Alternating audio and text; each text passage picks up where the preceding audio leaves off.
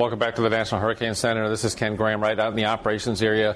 Behind me, the hurricane specialist looking at the latest updates on Hurricane Florence. We do have an update, winds at 125 miles an hour. And, you know, I've been talking about you're going to have small fluctuations, but either way, it's still a major hurricane and going to have a major impact. You can see the system right here. You can still see that pronounced eye, and some of these rain bands starting to form, and that's what we think is going to be there starting tomorrow in some of the areas along the Carolinas. So start looking at that latest forecast. This is the updated one. Very similar to what we had before. Winds are going to fluctuate. That's a normal part of the cycle of these systems. Look at the tropical storm force winds stretching well out from the center, and that's what's headed for the Carolina coast. Still a major hurricane with time, but look how it slows down. We've been talking about this slowdown much of the last few days. This is 8 p.m. Thursday.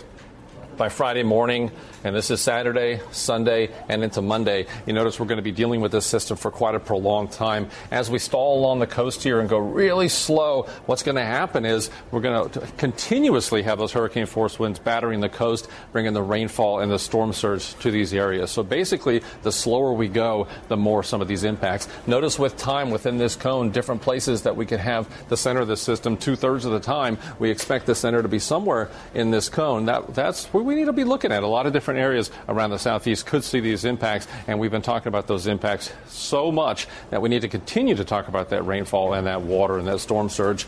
Look at this, 20 to 40 inches possible right along the coast of Carolina, the southeast portion of the state, and even inland, 10 to 15. Charlotte, Raleigh, Roanoke getting rainfall. And remember, when you look at this, and sometimes we think we're right on the edge and we're okay, any shift in that forecast, you remember that cone, and I said the center could be anywhere in there with time. You can shift some of these impacts in any direction. So we have to be ready for those shifts just in case these values change and you start to see the highest values start to migrate. And we saw that overnight when migration into South Carolina, more rain expected. So we're looking at that, and we're also looking at the storm surge.